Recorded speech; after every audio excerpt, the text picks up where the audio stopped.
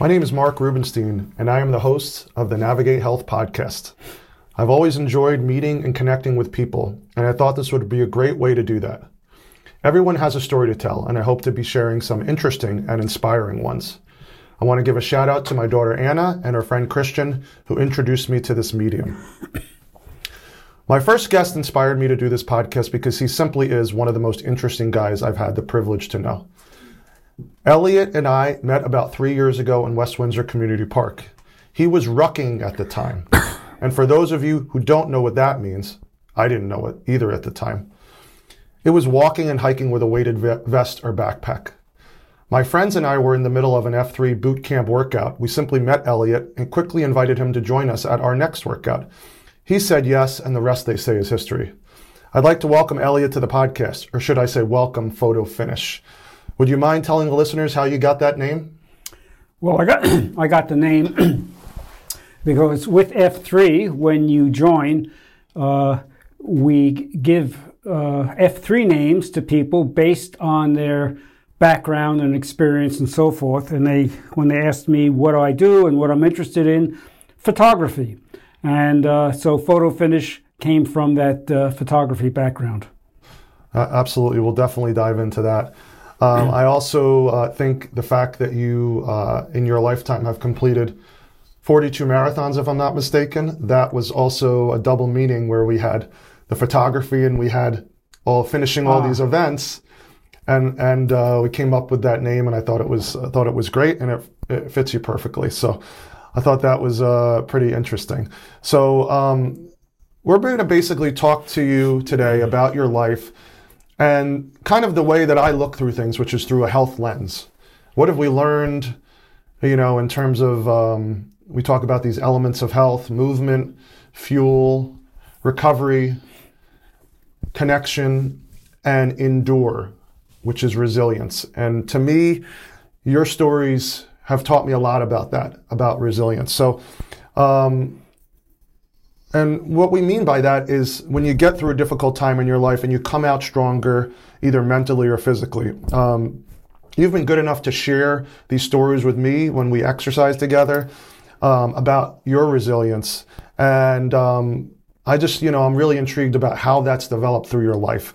What I'd like to start with a little bit, if you could tell me a little bit about, is your experiences in the Navy and in the service. And just some of those experiences, what you learned from that, and, maybe some things that you've taken with you throughout your life. Great. Well, I will say the Navy is one of the bedrocks of where I am today. It's interesting that I joined the Navy for the silliest of reasons, because a gentleman I was working with, Dick Bardot, who was a gung-ho Marine, said, uniforms pick up lint and women. Now, as silly as that sounds, that was the reason I walked into Cornell, ROTC, and said, hey, I want to join for Dick Bardot. And fortunately, they had space, and I got in. And so in 1964, I raised my right hand, which I remember today very distinctly, giving allegiance to the Constitution. And then spent 2 years on active duty, 1 year on a LST, landing ship tank, the Sheboygan County. And then it was getting decommissioned, so I got orders to go up to Kodiak, Alaska, for the naval station there. Spent a year there. Subsequently, when I came back down, I was getting my master's at Adelphi University. I got a call from the Navy saying, hey, you have reserve obligations, which I had forgotten about completely. And I said, oh, okay. And they said, by the way, Sandy Hook, New Jersey, they have some units there. You may be interested. Which I went out, I looked, I said, interesting. And this unit had to do with inshore undersea warfare, meaning that if there are submarines out there off our coast, we need to hear them. We need to find them. And we do that by doing sonar buoys. We put the sonar buoys out in the water and listen, back on land and report if we find any. And they're from a couple other units. And finally, after 26 years, they said, thank you very much. You're out. And retired as a commander, which has many benefits. You get a small stipend, very nice. But the big thing is the medical. It picks up what Medicare doesn't, which in my case turned out to be very valuable. So I'd like you to just reflect on those experiences a little bit. Were there challenging times that you remember where you're like, I don't know if I can get through this, or I don't know if I can come out the other side? What were some tough times that you had in the military, and maybe some lessons you learned? Well, I guess the biggest challenge I had was we were coming back into port in Little Creek, Virginia, and I was a junior officer and picked up the pilot. Every time you go into port, even though the captain is in charge of the ship, when you go into tight spaces, you need a pilot to take care of the ship. So I pick up the pilot, being the junior officer. I get up to the bridge, and the pilot's there, captain's there. The captain turns to me and says, "You got the con." Well, that's a big deal to have this, bringing the ship in as a junior officer. And at first I thought he was kidding, but no, he wasn't. So I started giving orders, and I had to basically tell the pilot what I was about to say rather than wait till you say it, because otherwise, they'll get nervous. And pretty soon they realized I knew what I was doing, and got the ship in and had to parallel park it next to another ship, which is, again, a big deal. We had twin screws, so you basically had to turn the ship around, the port ahead a third, the starboard back a third, and so forth. And I did it. And it was a big deal. Then I went to take the pilot back down to the rear of the ship again, and they said, no, you don't do that anymore. You earned your stripes. So that was probably, looking back at the Navy, one of the highlights, the challenge which I was able to do. And, to this day, I remember that very distinctly. Yeah. So what would you say are a few lessons you've learned through your different military experiences that you've taken with you through your life?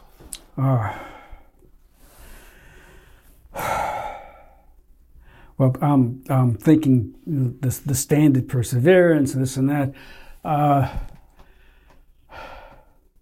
Paying attention, knowing the regs, knowing what's legal, what's not legal, and following it, and keeping the Constitution in the back of your mind at all times. I mean, that particularly in today's environment, where you hear things and see things which go completely contrary to holding your right hand up and defending the Constitution against all enemies, foreign and domestic. And that basically, I think, is the lesson I've kept with me and tried to instill in my activities, at work and at the community now, is our community, the country itself, down to the community level. We have to work together to support each other. No, it's really, really important words of wisdom that you're sharing about learning from each other and working together. How about, to me, you seem a guy like someone who is very prepared for things. You're always that's what I see in our interactions, is that you never show up empty-handed. When we agreed to do these interviews, Elliott gave me, a stack of papers that included photos, history, everything. So, did you take some of that from your military experience? And because I think in life, when we reach difficult times, being prepared is something that really benefits all of us. So, can you just reflect on that? Yeah, I don't know if the military was particularly important in doing that, but certainly it helped. I'm thinking in terms of the former speaker, Nancy Pelosi, who said when she does her work and so forth, she doesn't take it to a vote unless she knows she has the votes. In other words, you got to prepare beforehand. Right. You don't go in, hopeful or wishful and so forth. You got to do the work beforehand. So there's nothing that's a surprise when you actually get to when the rubber hits the road, where you are. Mm-hmm. Okay, so those are some great reflections on some of your military experiences. Yeah. Why don't you tell me a little bit about your work, the different types of positions you've had, challenges that you've had in these positions, and again, like just things you've taken away from it that you've applied to other areas of your life. Right.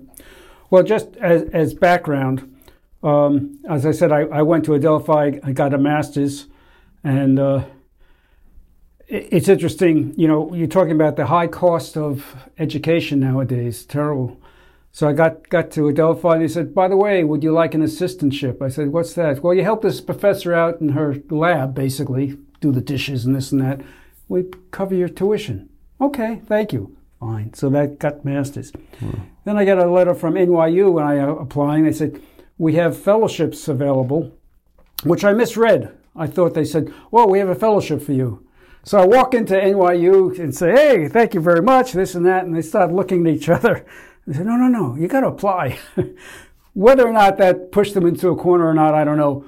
But I got a fellowship, thanks in part to Richard Nixon, who, by the way, he was the one who started EPA, and he had the fellowships, and I got a fellowship. And did the work. And in the course of getting my doctorate, I had a course in toxicology. And the book was maybe a half-inch thick. The field was relatively young. And when I get out, I have a note from Frederick Cancer Center that they're looking for a toxicologist. Well, I took a course, which is no basis for they hired me. And I was a toxicologist. Now, that was before the American Board of Toxicology came into existence. It wasn't until 1980, that's 8 years later, that they had a certification. So then I was at Mobil Oil at the time. I'd left Frederick Cancer Center, went to Mobil Oil, and was running the vivarium there. And I had, I think, 4 technicians, which was still in contact with. They were young women at the time, and now some of them are grandmothers. And we had the exam, and there was another gentleman there. He wanted my job because I was running the thing, and we're both coming up. And we both knew that if I didn't pass the exam, and he did, he would get the thing. We both sat. We both passed, so that was good. So that was the introduction to toxicology, and I was in a few different labs and different companies running studies or doing risk assessments and so forth. But eventually, I wound up with an Israeli company, Marc of North America, based in Israel. And I remember interviewing with them. The gentleman came in from Israel to interview me. And right away, there was a connection. We felt, simpatico. And was hired. And, a week later, I'm flying to Israel. And one of the objectives, he told me, he said, we have this pesticide, Captan. It's a fungicide. EPA says it's a carcinogen. Your job, make it not a carcinogen. Okay. Took 10 years of data development, and I got enough data to say, hey, it's not a human carcinogen for these various reasons. Still couldn't get EPA to do much about it because they, don't bother us. We're so forth. And I'm talking with the regulatory guy from Marc, and the name of Steve Johnson comes up. And he says, you know Steve? Yeah, I know Steve. Steve, I used to work with Steve at Litton Bionetics, and he wound up at EPA, and he's very talented, so he kept on moving up. And now he was like third in command at EPA. Meanwhile, my wife at the time worked at Prince Racket Company, and would get him, his whole family tennis people, get him tennis rackets at half price a few times. So that was a big deal. I said, well, have a meeting with EP, with Steve. We go into Steve, hey, hello, hug, nice to see you, blah, blah, blah. Tell him the story. he picks up the phone, calls Marcia, and says, "Hey, Marcia, we got to do this." Turns out Marcia says, "I don't have the time. Still don't have the time, but if they do a third-party review, we'll review that," and so forth. Long story short, I know it's a long story, we did the third party. They looked at it, and they agreed with what I had said, and it is no longer a carcinogen. So with, I guess, 19 years at Marc Tashim, that was the one big thing I did, but that was an important thing. Yeah, sounds like it. And it sounds just like, we spoke about, resiliency, in your military experience. Yeah. You had to, go through these challenges at work and, persevere through that. So, I always like hearing those stories as well, about your work, your different work experiences. And I know you're even consulting to this day. You're still doing some consulting in the field. Yes. In fact, I'm working with a company in New Zealand, and they have a product they want to register to address the invasive cane toads in Florida. Now, these toads were brought in to kill insects which are eating the sugar cane. But they're invasive and they eat a lot and they are very poisonous. So the problem is, if a dog sees the toad, grabs it, the dog dies 15 minutes later because it's very toxic. So we're in the process of having meetings with EPA and get the product registered. And it's a very innocuous product. It's eugenol, which is used in FDA is approved. It's minimal risk, so forth. But still, even though it's minimal risk and we have all the data which has been developed for the compound and there's a lot of literature, the procedure is, I wouldn't say so much complicated as a lot of I's need to be dotted, a lot of T's need to be crossed, and if you miss one, it gets kicked out. So we'll have the pre-meetings and so forth. And what I suggested to the company initially, because we started this last year and then they held off for a while, is when I'm ready to go, before I submit it, which is one person looking at it, I need somebody else to look at it also, to double check before you submit it. It's sort of like Nancy Pelosi, knowing it'll work. Right. And because if you miss anything, they kick it back. Yeah. So it's interesting, you're at a different phase of your life, but you still continue to work.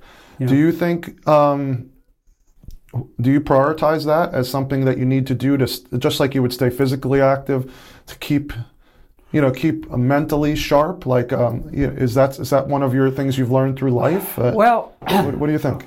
It's interesting in that when the company put it on hold for beginning of last year, I said, "Oh, okay, time to retire." I said, "Fine." And so I was basically retired. And then about 2 months ago, they called me up and say, "Hey, we want to get back in the game. Are you still interested?"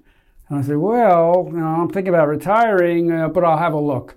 When I looked at it again, I got the enthusiasm back. I said, "Oh, it's not so much work as interesting, enjoyable." Yeah. So I said, "Yeah, I'll do it." And they were very happy that I did it. And it's interesting. I was rereading some of the documents I had written initially. I look at them. I said, not bad. They're pretty good. So I'm hopeful that we can get this actually submitted and approved. Right. And at that point, I would say enough. Yeah. So I think that's pretty admirable that, you continue to, you seem like, again, you, just like with the military and with the work, and is that you're very dedicated to what you do, and you're all in, and that, again, I think is something that served you well through the years. Is just you don't do anything kind of halfway. You're you seem to really go at it, and to me, again, that's a sign of how resilient you are. Why don't we shift a little bit? We talked a little bit about the military. We talked a little bit about work. I think the next thing is kind of your your belief in the importance of movement and exercise. It's been definitely, you've been a role model for me in that regard since I've known you. And then, learning more about what you've done through the years. How did you get interested in exercise? And how did it evolve into, these endurance events? Yeah. Well, I can certainly tell you how it evolved.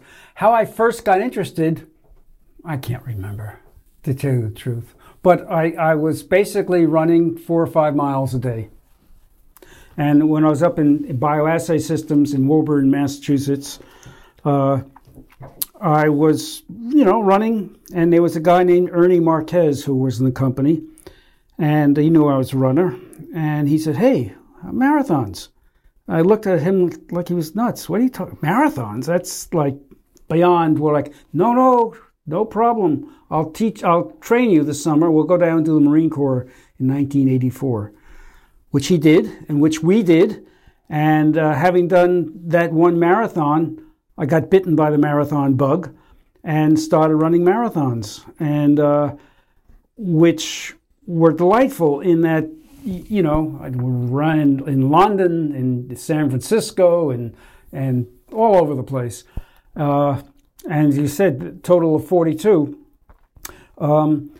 So I was physically fit, which brings back into why I am so positive on physical fitness now, is that when I had my aortic dissection, I was training for the Boston Marathon, which was in 2 weeks after my dissection. So I was in good shape. And the surgeon said, had you not been physically fit, you would not have survived. And most people with aortic dissections don't survive. 90% don't make it. So that underscored the fact that, you got to be physically fit, because you never know what's going to come down the road, and be as physically fit as you can.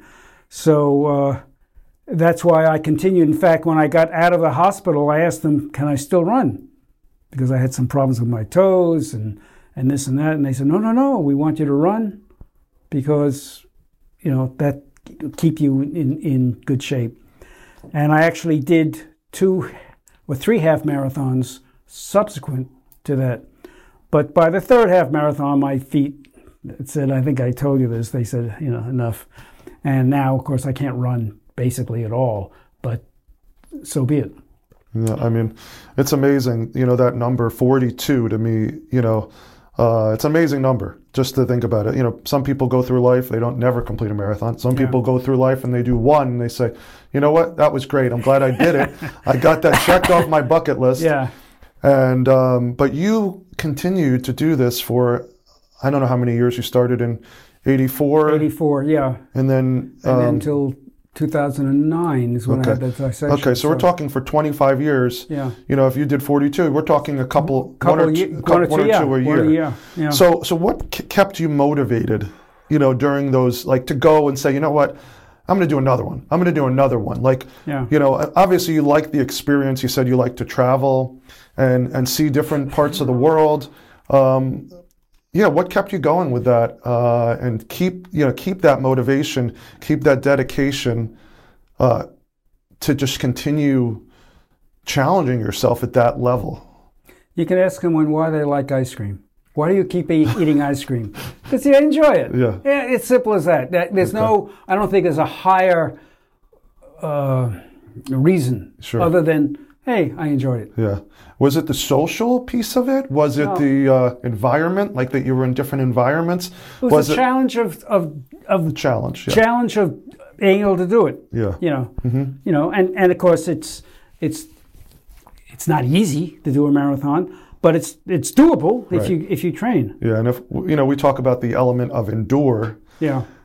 To me, to get through 26.2 miles requires a lot of that. And so, that's, to me, that again demonstrates your resilience, your physical resilience, that you've developed through these different experiences in your life. We talk, military, work, running, it's just really interesting to me that, and even to this day, your belief that movement is a part of life movement is a key form of prevention. Why don't you speak to that about, again, even though you're at a different stage and you're not doing marathons, you keep doing it. I mean, how many times a week, Elliott, do you exercise? Well, daily? Almost basically daily, yeah. I mean, when I'm not coming to the F3 and so forth, and even when I come to the F3, I have a Nordic track in the basement for aerobic, which I'll go on an hour, and start sweating, because at the F3s, we don't sweat. We don't do really aerobic stuff. And I miss the running, the aerobic exercise from running, which Sure. I can't do anymore. So I fulfill that need through the Nordic track. Yeah, I didn't even know you did that. So Yeah. that's interesting. And it's amazing that, again, you're really dedicated to all this. So, obviously you mentioned the aortic dissection. I think we need to dive into that a little bit, if you're okay with telling us a little bit more about that whole experience. Tell us, from the beginning, how did that start, and just, different pieces of that whole experience. How did you get through it? Because it was obviously quite the challenge that you faced, again, head on. Well, the origin of why I had the aortic dissection is, in my opinion, my neighbor, who was a physician, who I had a cough or something, and she said, "Oh, I'll give you something." I said, "No, it's nothing." And my wife said, "Just take it."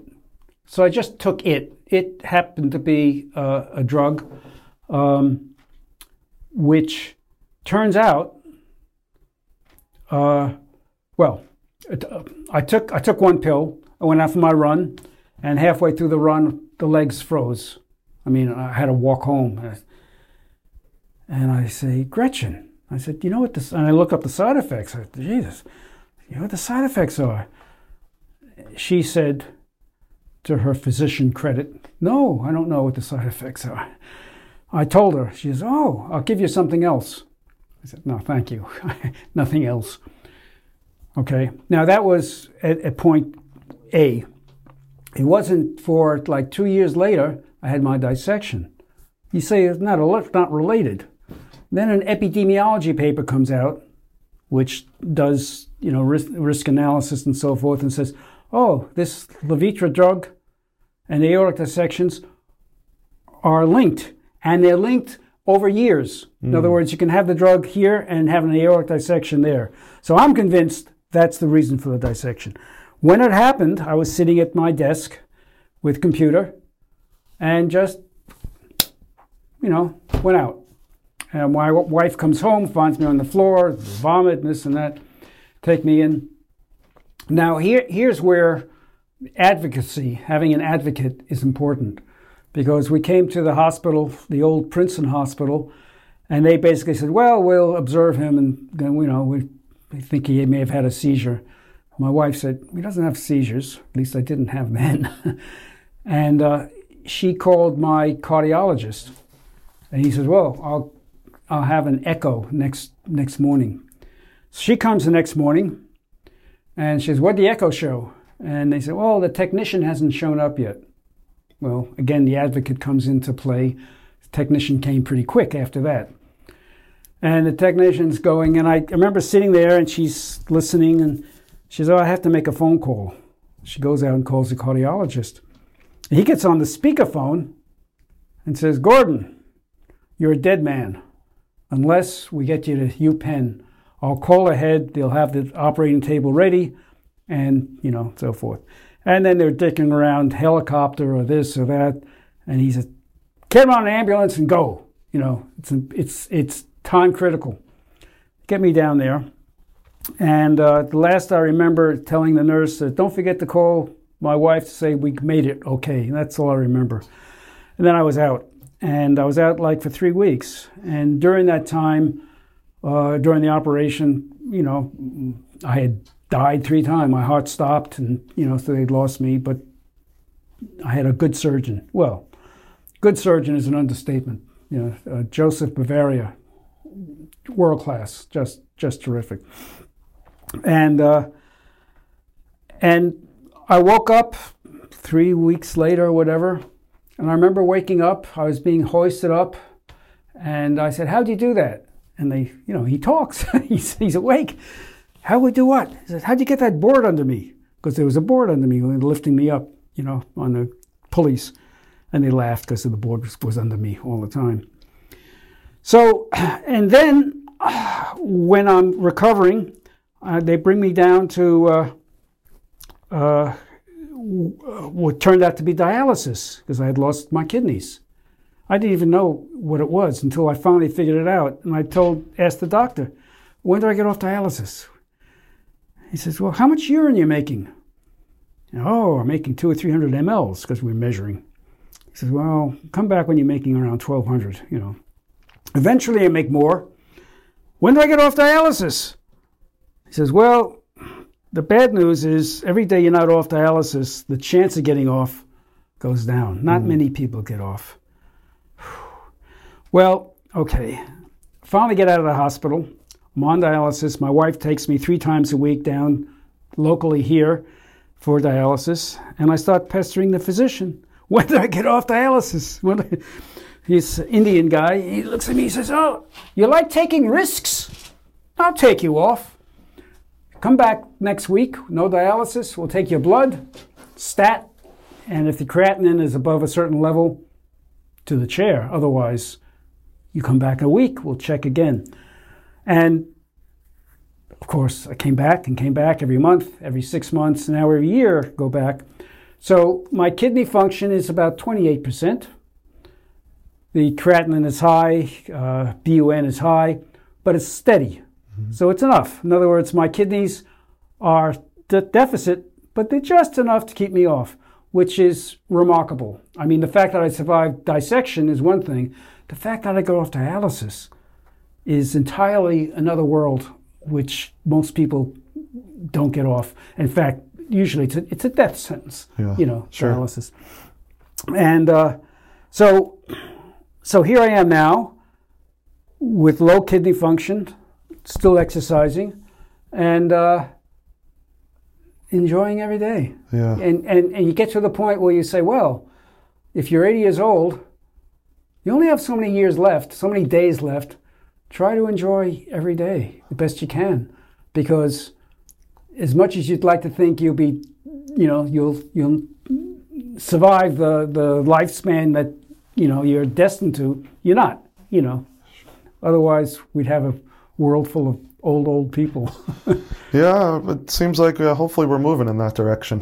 Yeah. So I'm asking a lot of the same questions, but what did you learn getting through that whole experience with the dissection? Like, what lessons that you could tell younger people that if that helped you get through, like something that, like you said, not many people get through a dissection. Yeah. Not many people get off dialysis, but you were able to do both, and you were able to get back to doing half marathons. Yes.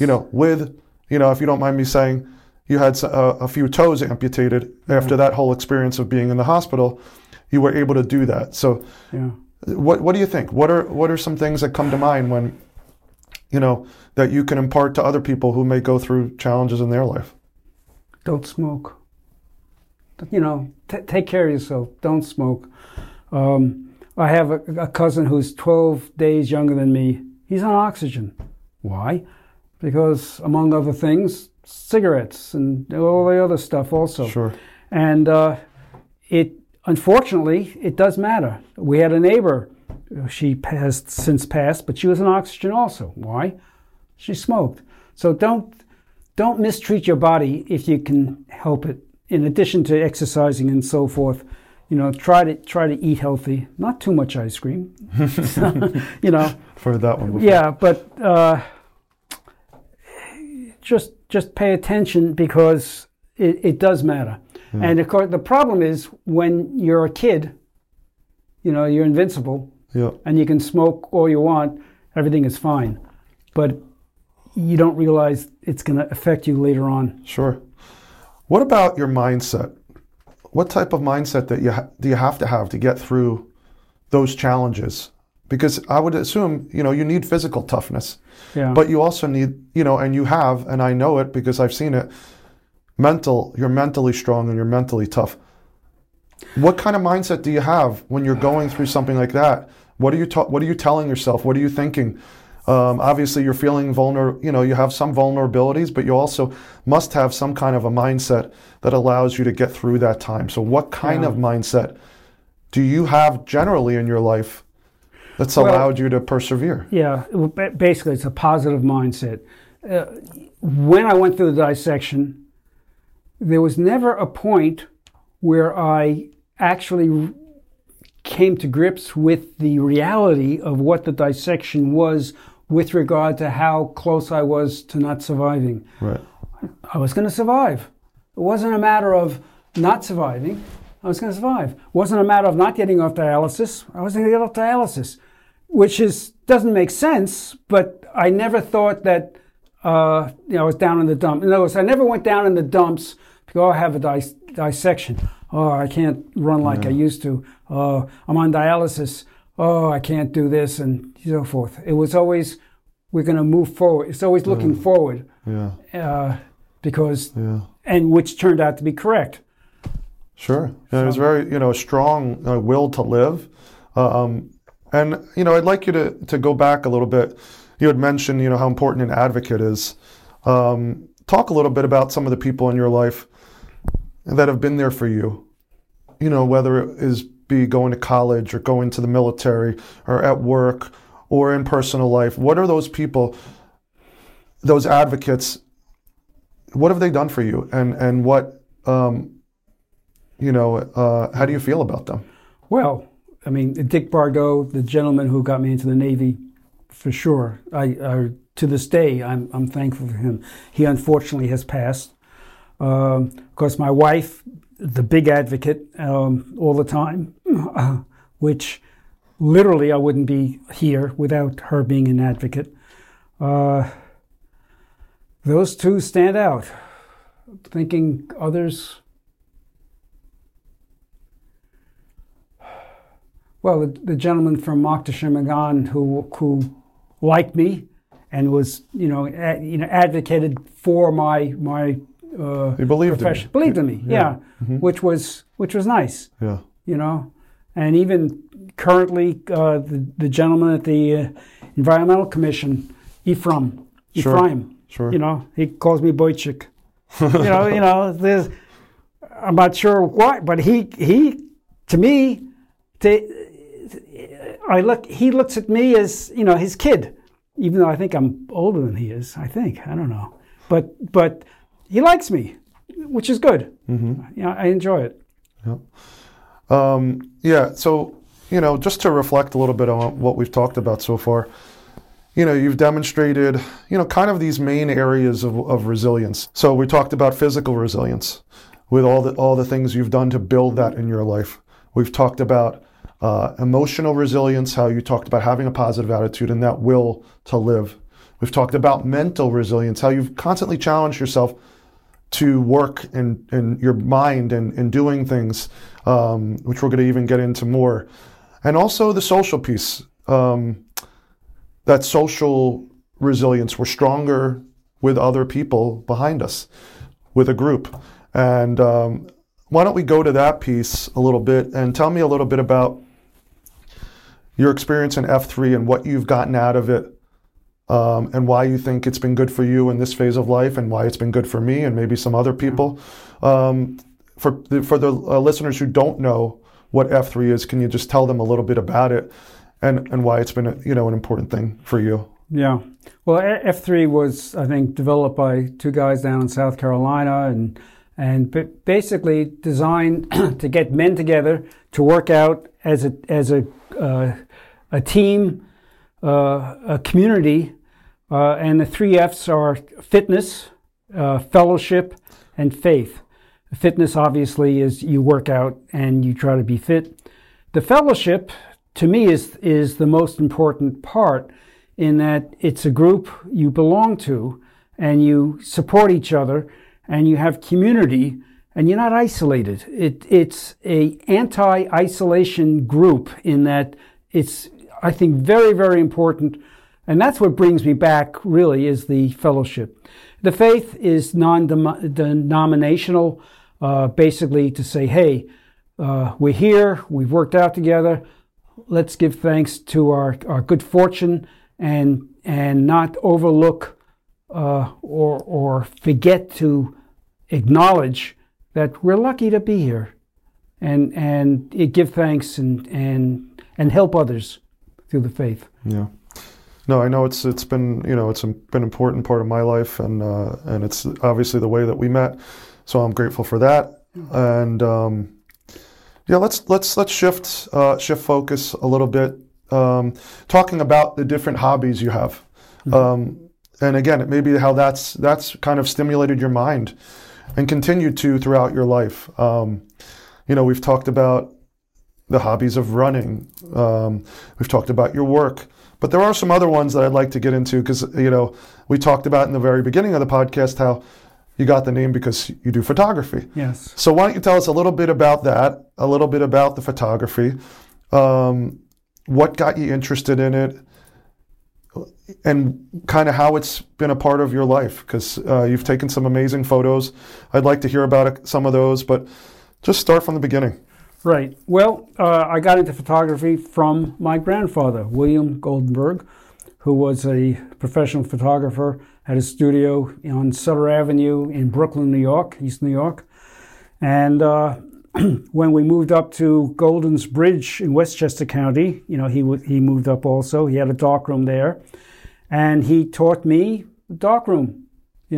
We'd go into this darkroom and develop, and he'd teach me stuff. And in fact, he had a 5x7 enlarger, which is a huge machine. Couldn't fit in the darkroom. He had to go in the garage, and he had to use it only at night because otherwise there'd be too much light. Right. And when I was 13, he gave me a present of a Graflex, a 4x5 camera, which I still have, although it no longer needs work. It holds 4x5 film, which of course nowadays your iPhone does as good a job almost as that. And I started from there, 2 1/4 film, and eventually digital. I took a course on psychological portraiture. That was also one of the nice things. I was taking, I forget how I took the course. It was at NYU, I think. A guy named Sing Sai Schwartz. It's obviously a mixed marriage, Sing Sai Schwartz. And he taught about psychological portraiture. And one of our assignments was to take pictures of our neighbors and bring them in. And at the time, I had neighbors, and I took one photo of Eleanor, Dearborn. And the highlight is when they gave him in, and he holds up my portrait of her to say, "This is what I'm talking about." My chest came out, that I captured it. And in fact, it's probably on there when it shows up. Yeah.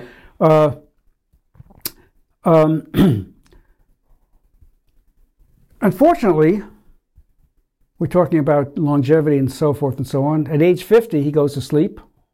Poof, doesn't wake up. And the other gentleman who, at age 50, Glenn Gould, who's a pianist, so I do piano also. I'm starting to do piano again because I had, all these years I hadn't practiced.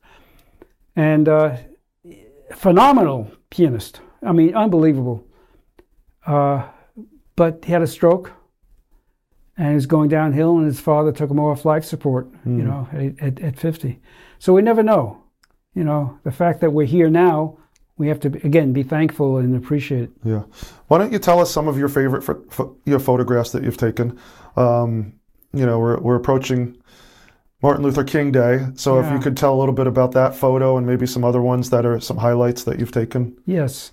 Well, one of the ones at Cornell with that 4x5 Graflex, I took a picture of the crowd at a football stadium. And I planned ahead to say I want it very sharp, so you cut the lens down to f/22 and a slow shutter speed. So you don't take the action shot, but they're lined up in a huddle or whatever, ready to go, take the picture. And it was so sharp that when you look at the picture, it's just dots. but you blow it up, and blow it up, you can actually recognize people. Yeah, that's amazing. So it just it's a great amazing. shot. Yeah. Yep. Then with Martin Luther King, I was again in Golden's Bridge, New York, which was a progressive community, basically Jewish. Dirt roads, no city water, drip wells and septic tanks and so forth. And I was at a junior at Cornell. I was 20, I think. And they said, "Oh, we're having this march on Washington. Do you want to go? There's a bus going down." Sure, I'll go. But it was like, fine, let's. Yeah. So I brought the camera and took a whole bunch of pictures. I was never very close to the Lincoln Memorial. So while I was there for the I Have a Dream speech, at the time, I didn't hear it. I didn't remember it. It was only after the fact, because I was a kid. Mm-hmm. I was there for the interesting group. But this coming Monday, of course, we're having Martin Luther King Day, and I'm going to present the photos which I took there. And I think I may be the only one at the whole presentation who physically was there. So again, it's and I remember it through the photos. I don't remember, if I didn't have the photos, I probably wouldn't remember. Yeah, that's amazing. So we talked about the football photo. Yeah. We talked about Martin Luther King photo. I've seen some of these, so they're amazing. Talk about the one on the when you were in was it ROTC or Navy? Oh, the ship. The ship. Oh, yeah. I was a midshipman at Cornell, and they took us for a trip on an aircraft carrier to get us interested to see if we want flight school. To get us interested in flying. So we're in the tank deck, or hangar deck rather, and with two other guys, and we're walking and come to the end of the ship, the bow, look around and see a ladder. Oh, climb up the ladder, brings us up to the flight deck, the catwalk on the side, Holy cow. And their plane's taking off. I got my camera and I panned a shot as it went overhead. Perfectly panned it. And, which is amazing. But we didn't stay there very long because Chief Petty Officer came running down the deck. You guy, what are you doing?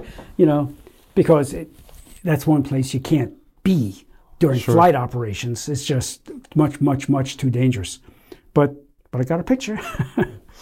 Yeah, those are some great stories, and you have so many photos that I know you were telling me recently you were developing them, or I don't know if you were scanning them. I'm scanning them now. Okay. Yeah. So it's been a big part of your life, the photography, and we talked about the music. We talked about running. So you really have these hobbies that have allowed you to remain sharp and remain active. Yeah. And I think that's a model that a lot of people, as we age, can follow. I'd like to, kind of go in a little different course here, and I hope it's okay. I feel so comfortable talking to you because we're friends. And we're highlighting these amazing things you've done in your life. And you've done so many amazing things, and you're a role model for many of us. But you're also human, and you've also made some mistakes. What have you learned? What do you have any regrets? Do you? I hope it's okay that I'm asking this. No, you can ask. I mean, an answer, but you can ask. Because listen, we're all fallible. We all have things that we wish we would have done a little differently. And maybe what have you learned, from those maybe experiences that you could pass on? I think it's interesting. Now that I'm going back and doing piano, I'm thinking of my piano teacher, Muriel Brooks, who's long past and so forth, and thinking that, well, she didn't teach me as she should have as far as practicing, which I'm trying to do now. Yeah. And I've got to the point where, while I could fantasize, I'd love to be like a Vladimir Horowitz and, be able to play. No, you don't need to be like Vladimir Horowitz or Glenn Gould to enjoy the piano. You just need to do it your level, and I've learned that, which is important, because I think it is. You discard this notion, this fantasy, which is not helpful, that you want to be the president of the United States. You're not going to be president of the United States, but you can be the Environmental Commission. You could present locally. You can do things. Don't bite off more that the fantasy allows you to bite off that is not reasonable. And do what's reasonable and enjoy that, and realize that at the end of the day, you and anyone else who's a millionaire, we're all the same. We're just human beings, and all the money in the world doesn't make you any better or happier. And in fact, in some cases, all the money in the world doesn't make you happier. Yeah, absolutely. Yeah, so you have this really humanistic view of society, that we're all equals, and we're all on this earth for a limited amount of time. And can we change that? God, that's one of the fantasies, but I don't know about that, but we definitely have a lot to learn from each other, and a lot to learn about, coming together, more. Elliott, anything else that you'd like to conclude with? Anything we didn't touch on that you'd like to talk about before I give, my 2 cents on the summary of our time together? Well, I would say select a few things which you enjoy doing. In my case, gardening, practicing when I finally sit down. Of course, photography, but also I think paying attention to relationships and not taking for granted, which I sometimes do, my wife. She does everything. In fact, if she were to disappear, I would starve to death. I haven't shopped in 35 years. I literally have not shopped. I have not cooked a meal in 35 years. I don't know how to do the laundry. I don't even know how to do the washing machine.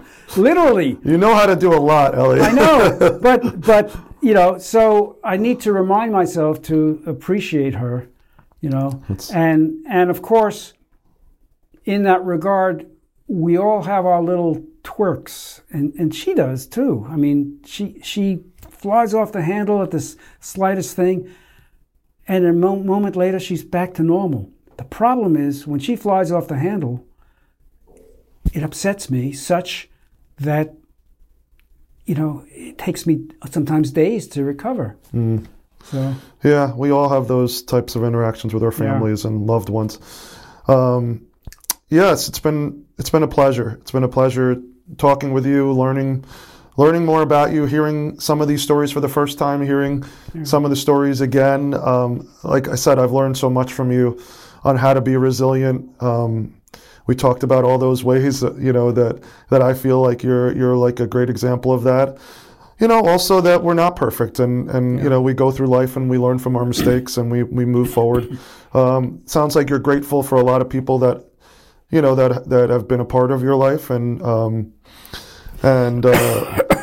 allowed you to persevere or allowed you to keep going. I think you've definitely shared that. So as we start this Navigate Health podcast, I think you've given us a lot to think about because health is a complex thing. We have a lot of struggles. We have a lot of challenges, even if we are healthy, that we have to get through. You can be the healthiest person, and still go through these immense challenges. And how do you get through them? Again, you've given us a lot to think about, a lot to where we can focus on the things we can control. So any parting thoughts for me as I start this, new thing in my life, listening to people's stories, any piece of advice for me as I go forward? The only advice or suggestion or comment I would make is that we generally fall into habitual actions which define us in a way. We do this is what we do, and so forth. On occasion, we should step back and say, wait a second, this is what you do all the time. Do you really need to do that? I mean, that you think that's what everyone has to do. It's not the case. People can literally change, step out of the framework which they're normally in, discard that, and go in a different path, and the world doesn't come to an end. Because most people go through life and they're locked into what they do. You know, whether it's the TV thing or whether it's they're crazy on football or this and that. You can actually change.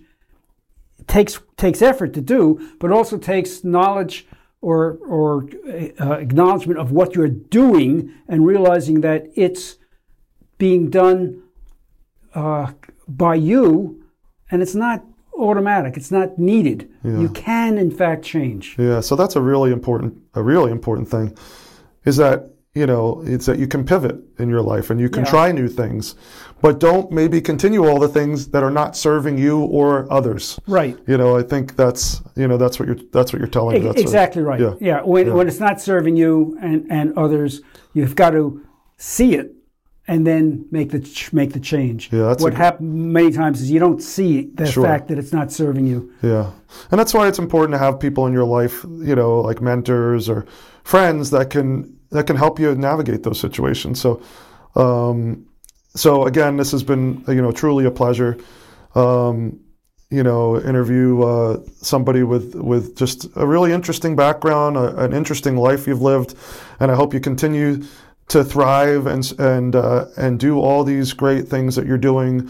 And again, whether it's things you just enjoy for yourself or it's things you enjoy giving back to others, I think you kind of have that great balance of those two things that, you know, that I've learned from you. So again, I'm grateful to have you as the first guest on this podcast, and I hope we can do it again sometime, because I've learned more about you probably in the couple hours we spent together, you know, preparing for this and doing this, you know, than I did over a couple of years knowing you. So it really just shows, like, sometimes you just need time one-on-one to really delve into things and understand people. And again, thank you. Any final words? No, I agree with you. And of course, going back to the F3, is we have a lot of F3 people. I don't know them other than the F3 names, and I recognize them, but I don't know the details. And that would be nice to know what they do, what their backgrounds are, and all this other stuff, which we don't get into with F3. But yeah, and that's why we have the social events. And I think you have to be intentional about it. I think it's something you should bring up at our next workout group, that you'd like to get to know some of the guys more. And I think, you know, from my experience, everybody's open to doing that. You just got to find time. You got to find time and be intentional about it. So I'm glad we found the time and we got to learn about each other, and I think a lot of people can learn from your experiences. And once again, thank you. Okay, great.